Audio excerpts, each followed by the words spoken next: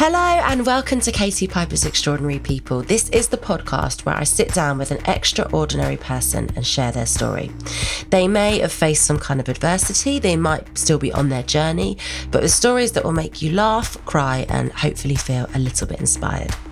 So today with me, I have a woman who's opening up conversations about many different shapes that human bodies and minds can take, whilst educating her audience on their questions around disability.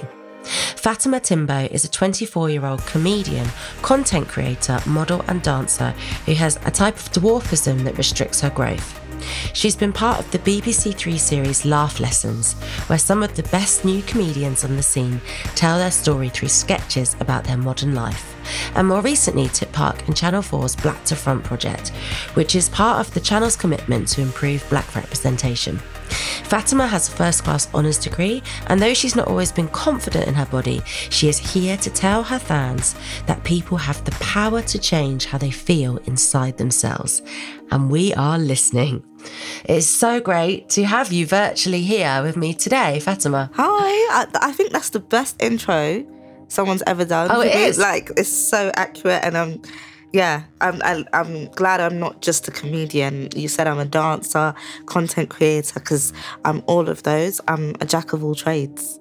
Well, it has become it's really become normalised now, for our generation. I think someone told me it's called the slashers, where you've got all these different professions, / this, / that. Whereas if say back in the 80s or 90s, you had one job, it better have a pension and it better be recognised in the careers meeting at school. But now we understand that people have many different talents and can do many different things. Yeah, for me, I've always dabbled into different skills that I've acquired. So when I was younger, I would always dance at parties, and my parents were like, we need to put you into a dance school. So I learned to do ballet, tap, drama, singing, even though I'm not really that good at singing, but we can always try. And then, content creation, I've always kind of done that because I've loved doing modelling and learning how to do Photoshop, learning how to edit, learning how to do different ideas and put things together. So it's all a part of me and my personality, just doing a lot of things. Yeah, absolutely. I also think as a woman as well, it's really great that we can sort of normalise women having different parts of their life and evolving and changing and moving on, and that you can be all those different things and be good at them, Definitely, I agree, because I feel like as a woman we're limited, and not limited as in ourselves. People limit us as, for example, they think because women are supposed to be housewives and this and that. No, I don't want to cook. I want to go out and work and have fun, and I feel like my job is my happy space. So there's lots of pressures for women to be a certain way, and I'm not trying to fall into that pressure at all. I'm trying to be me. Yeah, no, I totally identify with that too. So the part of your job where I found you was comedy. I saw you on Gogglebox, which, so I'm sure a lot of people saw you on Gogglebox too. And I thought you were really funny. I looked you up, I researched you more, and I realised that you did have more to you than just this comedy. And I suppose actually, unlike some comedians, you did also put a serious side out there. Some comedians don't put their serious side out into the world. And I think then, although it was the comedy I was originally drawn to, your public message also for me was very, very powerful that you were putting out into the world. And you did a lot of this via social media. When did you first start posting on social media and in this way as well? So I started posting on social media about 5 years ago, I think, properly. So before it was just secondary school, college, taking pictures with my friends. But I took it seriously about 5 years ago because I started modelling. When I started modelling and posting my modelling pictures, and everyone loved them and loved the message that I was giving out to people. Because this was before I did my comedy. I only started comedy probably nearly 2 years ago. So it's only recent. But I felt like it was really important to spread body positivity. And when I started modelling, I was exploring that because I wasn't confident in myself. I found confidence in modeling, showing my body to everyone and showing that, okay, I might be small, I might not have the typical body shape, but here I am. And like, I didn't think 5 years later I would make a whole career out of it. But, you know, I think it's an amazing thing that I have, and social media has definitely changed my life for the better. Yeah, it's amazing because it's funny, like when we are sort of on the outside looking in and you look at different people's content and when they're sort of really passionate and they're promoting things like body positivity, you sort of think, wow, they're so comfortable in their own skin, they're okay with showing vulnerability. Like it takes a lot to do that. You know, every single time you do it, you're putting yourself out there. And you talked about confidence there and not always being in the place you are now. How did you get to where you are? And, you know, what was that kind of journey from not loving yourself, not feeling confident, to sort of saying, I'm okay to share everything with everybody and any repercussions that may come, I'm robust and I can deal with it? I think as a teenager, because my self-esteem was so low, it was like, it's so low, it has to go up somehow, you know. And I felt as though, okay, people were looking at me funny every time I go on the street. People give me comments and things like that. Like, the thing is that it happens still today, but because I have this invisible shield, it doesn't affect me today. But before, because I was a teenager and I was growing up, hormones, this is a normal teenager goes through things, but when you have dwarfism and you're growing up, I feel like it's harder than the average person, because you're trying to understand your disability and you're trying to understand being a human in this world. You know, it was a lot, and I felt like I didn't want to show anything. Like swimming, when I would go swimming, I'd feel so uncomfortable because people would look at me and think, oh, she's got funny arms. Oh, she's got a funny looking face. Or, you know, like my confidence was so low. And the turning point for me was when I saw the ad for Little People to do modelling. And I thought to myself, do you know what? Let me actually give it a go, because I can only get something back from it, as in something positive back. So when I did it, I felt so uncomfortable at first, because it was like 0 to 100 from not showing myself to showing my whole body, basically. And this was like bikini wear, and I was like really uncomfortable. But all the girls there was really like confident, and they were like radiant and giving me this confidence. And I felt like, well, if they're showing themselves, and these were all different kinds of women, transgender women, dark-skinned women, short women, tall women, I was just thinking, I'm going to represent and be that little woman that's confident as well. So from then, that was a turning point. And then I posted it on Instagram, and, you know, I think it was a great reception that I got from that. And I was like, I could get used to this, you know, if I push myself and show that I can be confident and literally leave the past behind me and be this new Fatima, I can really change my life and change people's perceptions on Little People. So that was my like epiphany. And then I got asked to go on the Undateables. And at first, at first I declined it. I was like, me, undateable? I was like, no, I don't want to be classed as undateable. And then I thought about it and I thought, okay, well, to be honest with you, I'll be showing more of a positive message if I go on that show than a negative message.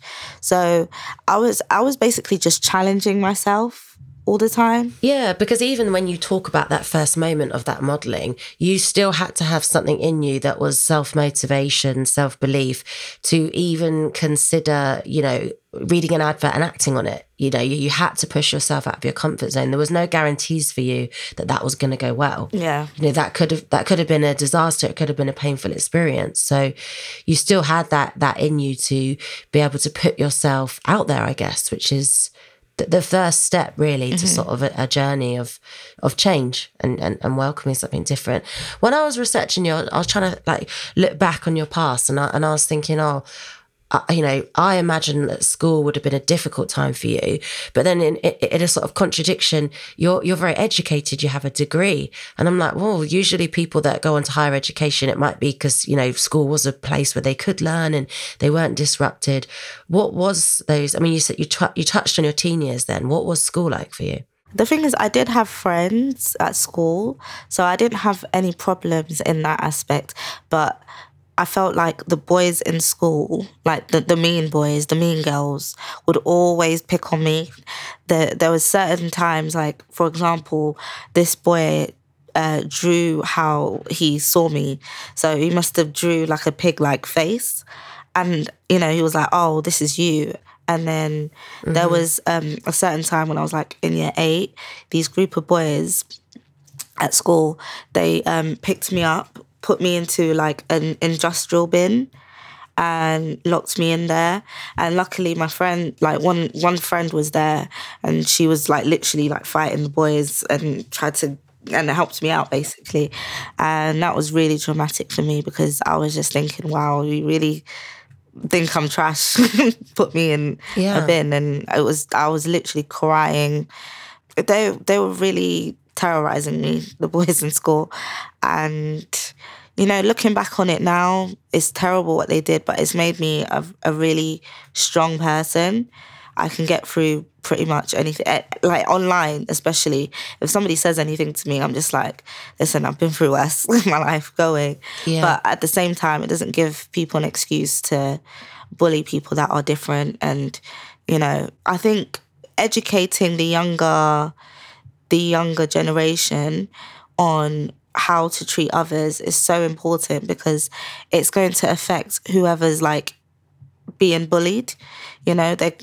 For me, it had a positive impact in the long run, but for a lot of people it has a negative one, and they still can't heal from that. And I think actually that is what you do with your platform. You don't just talk about your specific condition, you talk about disability in general as well. Because it's an interesting question, isn't it? So like social media, it's got its positive, it's got its negatives. And I think for the world of disability, it showcases some people's everyday existence that some people have never come across or just don't understand. And it actually probably only gives you a very small insight to somebody's everyday lived experience.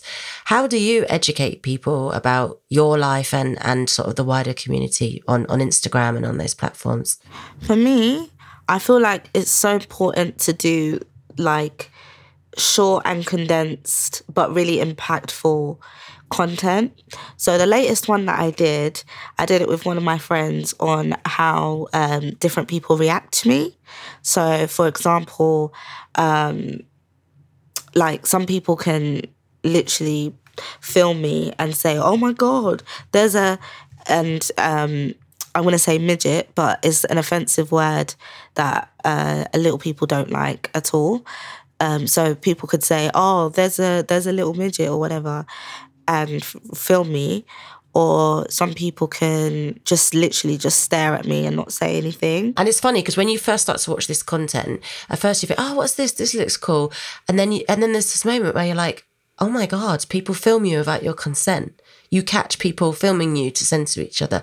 People stop in their tracks and stare at you. It's a very powerful piece of content. Thank you. Yeah, I thought that was really important to show how people react to me so that people can see themselves, Mm-hmm. Yes, see if they was to react that way to me, they know it's wrong straight away. So it's great to identify to people what's good and what's bad and how to approach people. So I thought, let me put at the end how you should approach a little person. Just say hi, maybe, that's it. Or don't say anything at all. A lot of people don't even know how to act around me and act weird. You may have heard of the podcast Juicy Scoop. Wondered what it is? Why aren't you listening? Well, I'm its host. Created it, been doing it for 7 years. I'm Heather McDonald. of Juicy Scoop with Heather McDonald. Now, I could tell you why you should be listening to my show, but my listeners wanted to write the ad for me, and here are some of the things they said. Not your regular juicy podcast.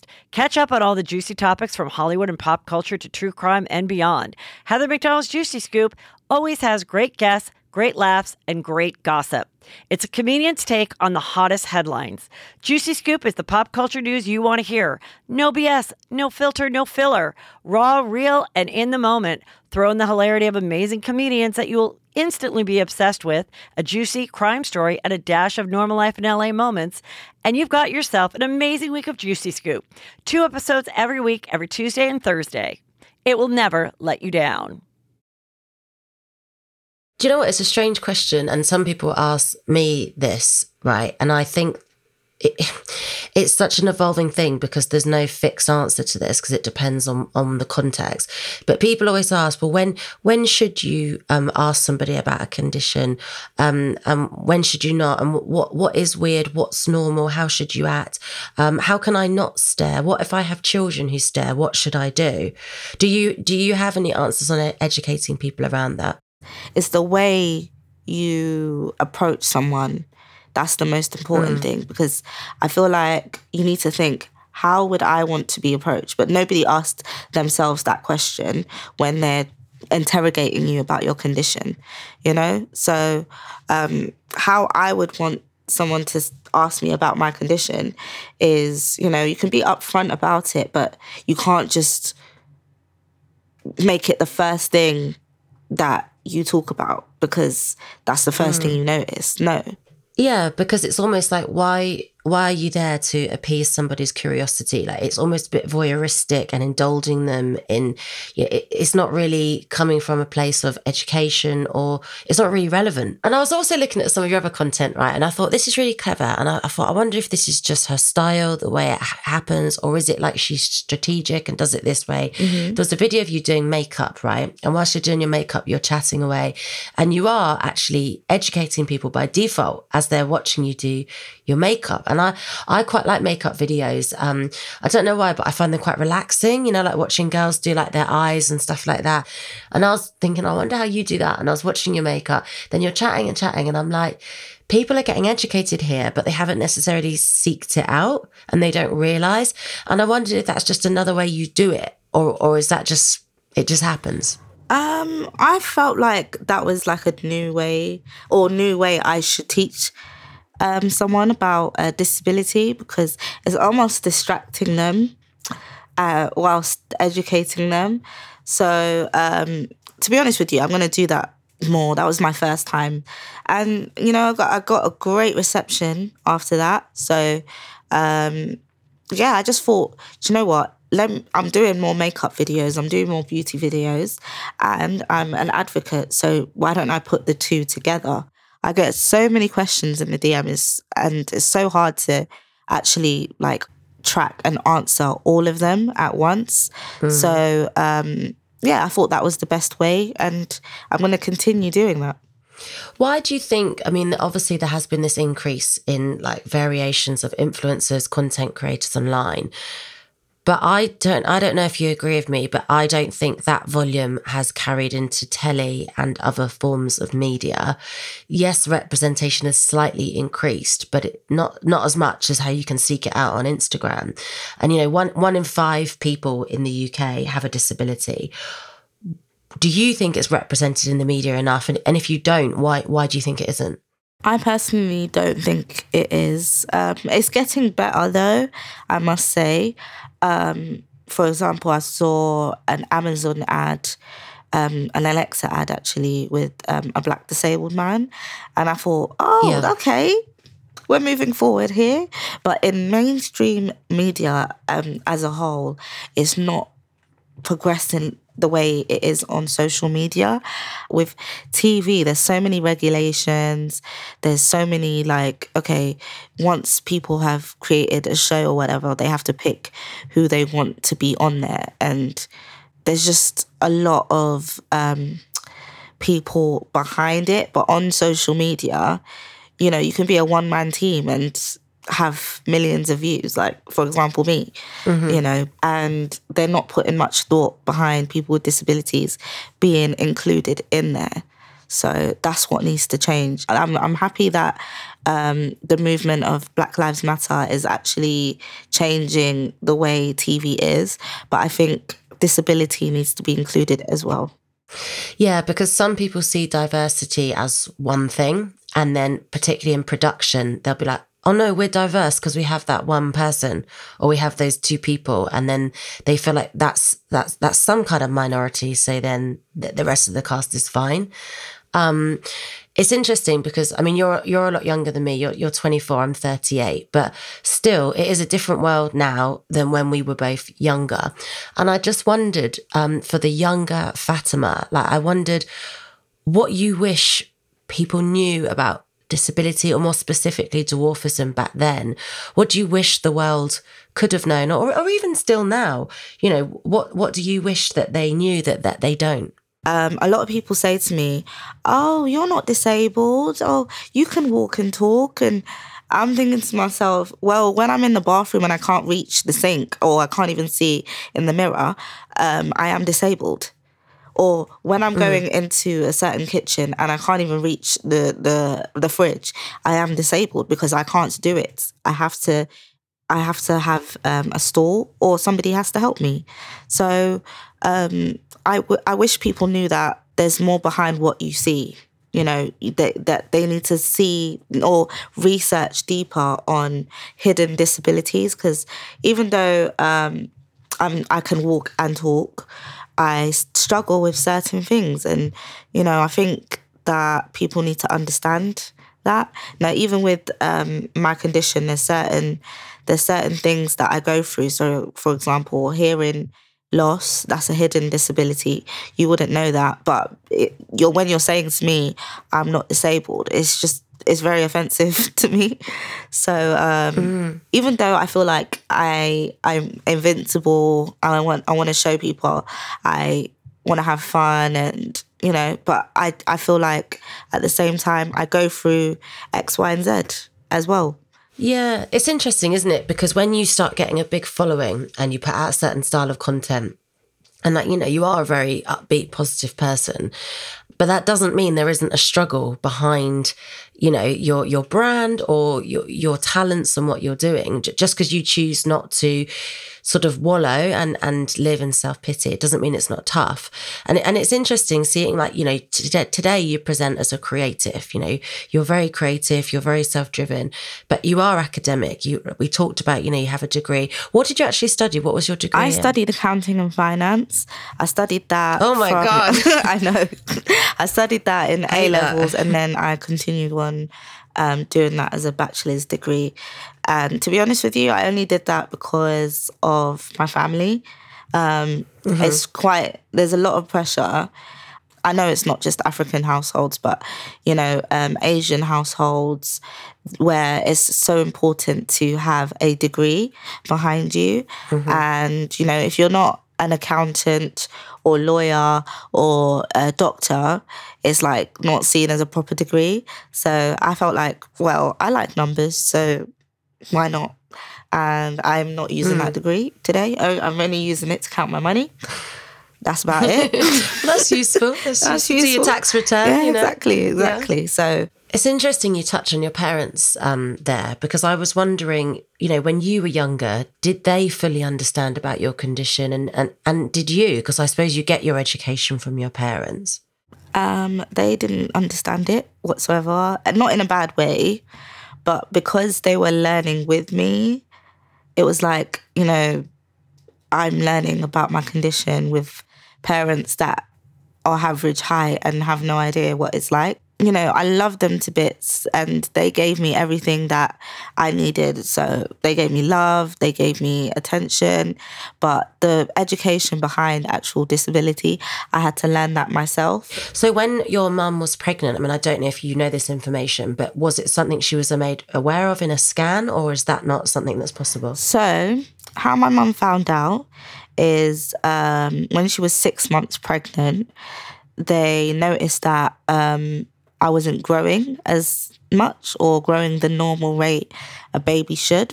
And they did scans and they told her, you know, your kid could either have Down syndrome or dwarfism.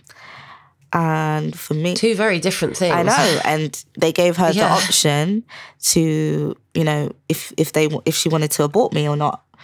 And she said to them, you know, I'm going to basically ride this out. You know, I'm already 6 months. I'm going to love my child no matter what condition they have. I always think about that and I think, wow, my mum's so strong. And it's very revealing about your relationship with her that she was able to tell you that story. You know, that must have been a big thing for her to tell you that story. And it sort of suggests to me that you have a very close relationship. Yeah, me and my mum, we're besties. You know, I love her to bits. She's hilarious. To be honest with you, she's the real comedian, not me. She's the funny one. That's where... You just plagiarising her stuff. Exactly. So she's literally the real comedian. Makes me laugh every single day. Yeah, me and her... like this, besties. So I'm thinking about teenage you, and I'm thinking, well, actually, at 24, teenage you wasn't so long ago, you know. And as women, when we go through those teen years, you know, we're growing up, all these different things are happening to our body, our hormones, and there's a big part of us where we're finding out who we are, you know, identity, how we sort of express ourselves, our style, our fashion, just all that shit goes down in those years. And we start dating, you know, we widen our net, we start meeting new people. Was your experience an average run-of-the-mill experience? Because I know you talked about being a confident person and uni being a good experience, or was it completely different? For me, at the time, I felt like everyone was living it up and I was just in my cocoon. And for me, every time I would talk to somebody, it was like a fetish thing, you know? It was like... boys were trying to tick off a bucket list, you know? Yeah. And it really dampened my confidence because I felt like I wasn't good enough. I felt like I was just an object in this world, you know? And, you know, it just made me feel really uncomfortable to even talk to boys after a while because it was always the same thing, you know? So, because when you're dating, you actually find out what you like, what you don't like in a guy and this and that. I didn't have any of those experiences because guys didn't even date me. They wanted to just, you know, have a quick ting and leave. So now that I'm in like a proper committed relationship, it's really opened my eyes to what I've missed, if that makes sense. So I'm kind of glad that I've got that now and before, instead of getting it from the wrong person, if that makes sense. I'm glad I just identified, okay, go away, leave me alone. I don't want to talk to you if you're going to talk to me like that, you know? Yeah, I think it's interesting you raised that because I think lots of people listening might not necessarily be directly affected by the things that you're talking about, but I think lots of people have experienced making unhealthy choices, making toxic choices when something destroys your self-esteem. Even when you know something's not good for you and people don't deserve you, you kind of lower your standards because you want that love, you want that affection, even though deep down you know that's not the way to get it or to experience it. So it's really, really, really tough. You know, like I said, you are sometimes serious in your content as well. And there's a video of you online where, you know, you're very honest and you talk about where there was a point where you didn't want to leave the house. And again, that's a big thing to share with people. It's a private thing to share with people. But when you can do that, it does help lots of people because, you know, lots of people maybe are in that position now or have been. Why did you feel like you didn't want to leave the house? And what was that time like for you? Because obviously you must have been a very different person to who you are now. I just felt as though I had enough of people looking at me and, you know, making fun out of me. And like, I just felt like, oh my God, every single time I go out, somebody is looking at me. Why? Why am I living in a world like this? And, you know, and I'm sure people now are relating to me, but I think it's one of those things you have to work through. I felt like, at the time when I didn't want to leave the house, my home was my safe haven. That's where no one is going to hurt me. you know, because at the time, there was one time, these group of men, I was walking past them, and this happens often. Like a group, when people are in groups, they have this confidence boost for some reason, and they just laugh in your face. And I feel like that was like the last straw, and I just didn't feel confident to go out at all. And I felt like if I go out again and somebody does it to me again, like, what else am I gonna do? You know. I didn't want to have suicide thoughts and things like that. So I just thought staying in my home is the safest thing to do. But I'm glad I got out of it. I'm glad I've got this invisible shield now, because those things still happen to me. But so you are still bullied as an adult by adults? I'm still bullied. But so when I started going out again, I had to realise that my condition is not going to change and people's reactions are not going to change. But the way I feel inside about myself, I can change that. Now I reply back to people and I give people dirty looks. I give the energy that you're giving to me. You know, if you're staring at me, I'll stare at you back. Because that story is so powerful, because you're basically saying someone's way of like showing off in front of their mates and bravado and like what, you know, their version of comedy, you know, because they've got nothing else in the locker. That passing comment or that laugh could leave somebody, it could be the straw that breaks the camel's back for that person and leaves them a prisoner in their own home.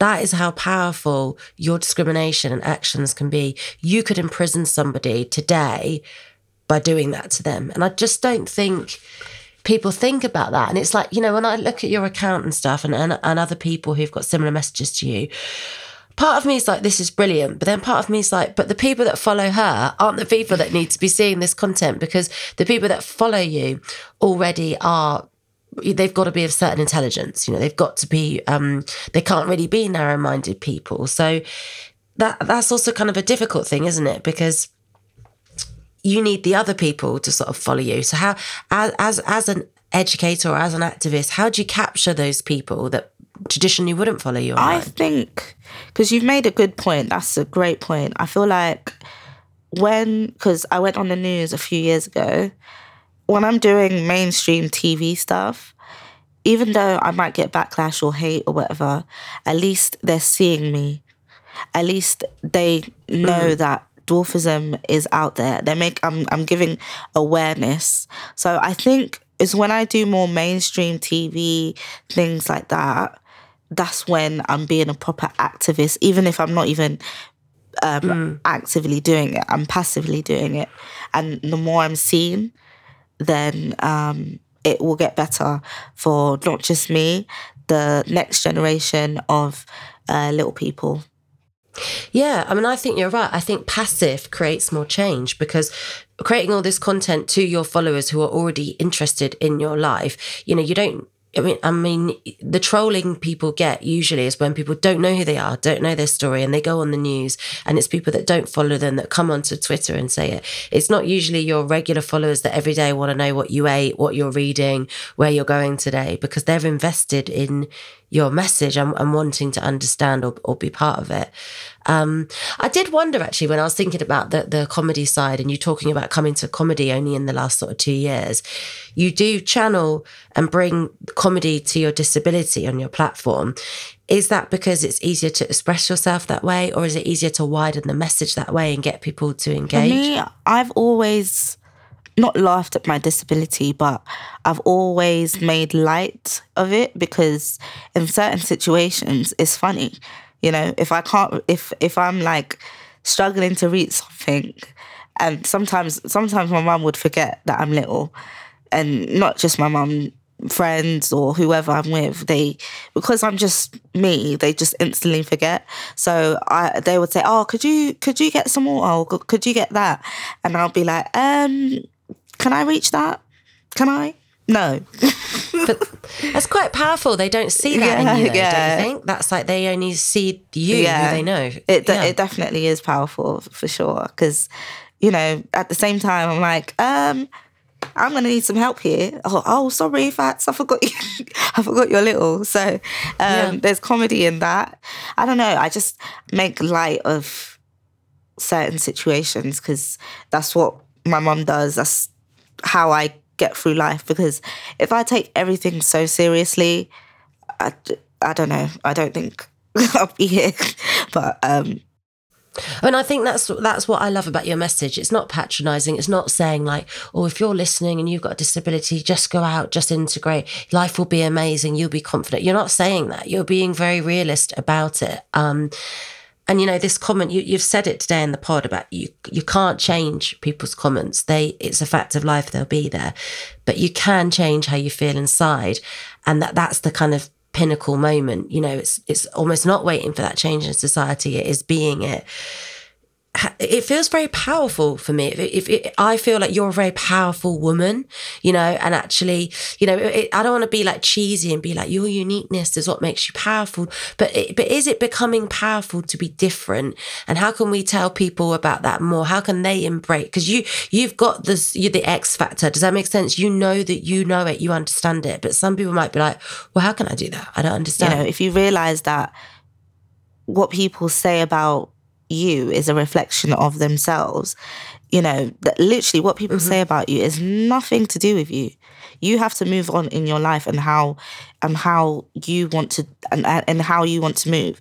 I wanted to do modelling at first, and I did it. And I didn't think twice about, how's this person gonna feel about this? How's that person gonna feel about that? Okay, yes, you might have those feelings or thoughts, but you need to literally feel the fear and do it anyway. I heard that quote like many years ago, and it's always stuck with me, because at first I was always anxious about doing new things and facing my fears. And now I feel excited when I'm able to do those sorts of things. I actually feel excited, like, oh, I'm going to be talking in front of a crowd. Oh, I'm going to be doing this podcast. Okay, I'm excited, you know? So, but at first, you're going to feel the fear and just feel like, I can't do it, and create so many reasons why you can't do it. But there's many more reasons why you should. Your difference is literally what makes you unique, beautiful. I just think it's so important that people that are unique embrace their uniqueness and difference. You know, I'm a big advocate for that, and not hide away, because everyone's got something to offer, and somebody can always learn from what you have experienced and what you've done in life. And you have the energy. It's weird because we're not together in person right now. We know we're on a laptop together, but you have the energy. I feel your energy. And that's approachable and it's attractive. Like when someone has that energy, you want a piece of it. You want to be part of it. So with these good vibes and with this excitement that you kind of talk about and you express it, your face expresses it. When you communicate with me, your facial expressions, I really believe in what you're saying.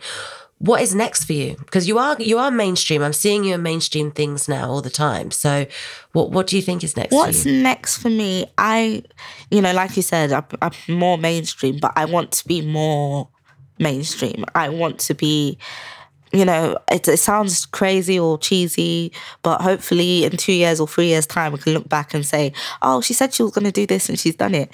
I want people to know that, yes, Fatima Timbo has dwarfism, but she's X, Y, and Z.